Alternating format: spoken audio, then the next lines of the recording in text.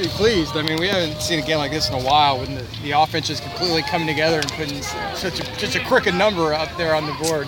Just talk about this effort in the offense, and obviously Juan, just another outstanding game. Yeah, I mean, offensively, we're certainly having a lot more confidence up at the plate, and they're building upon that. You know, we've talked about it the whole time.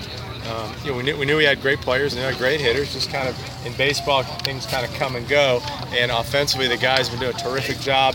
I mean, all those guys, you know, Coach Klossy, Coach Romans, Coach Andy, they've been sticking.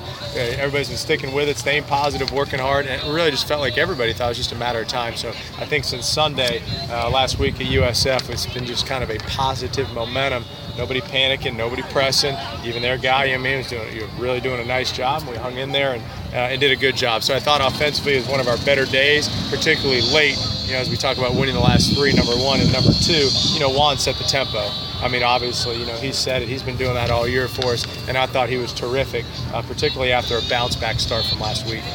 I don't want to get too far ahead, but when you look at where you are, this race is so bunched up with teams right next to each other. Really, you know, any team that can string together some wins is going to be right in the mix. Is that something you talked about with the team maybe going into this weekend, since they had been on top, but UCF really it wasn't out of anything as long as they can put together some wins? You know me well enough. I 100% addressed it. You know, I mean, I did. I mean, we really did. I mean, we addressed it. We talked about it, and you know, it's really kind of a couple of things when we were, you know, I wouldn't say struggling, but just kind of inconsistent, a little bit up and down. And you know, number one is staying together. Number two is continuing to work hard, and number three is continue to believe. You know, and believe that we can win a championship. You know, whether it be regular season, postseason, and staying with it. We know we have the players to do it. I feel like we're getting healthy now, but the point being that these guys deserve all the credit, because through the ups and downs and the highs and lows, the guys have stayed with it. So it is something we addressed. We knew, listen, with 3 series left and how tight the races are, a lot of things can happen, and they've stayed positive and worked hard. So.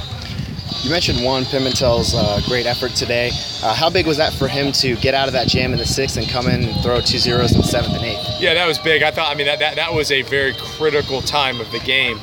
You always have those, you know, kind of throughout the game. That was certainly one of them. You know, gave up 1 run, damage control. You know, no problem. You get a ground ball, we get an out, let's get out of there, and then he pitched in the clutch. I thought that was a very pivotal point in the game. Coming in this weekend, Sunday was a famous TBD. Yeah. Is Cree going to be able to go tomorrow? Cree's going to go. Cree's going to start tomorrow. You know, I'm kind of using Cree and just, you know, last 2 weekends, like Zach Rogers of old, I guess. You know, just if we needed him today, there was a chance that he was going to throw, but he'll definitely start tomorrow. Appreciate it. Thank you, Coach. Thank you.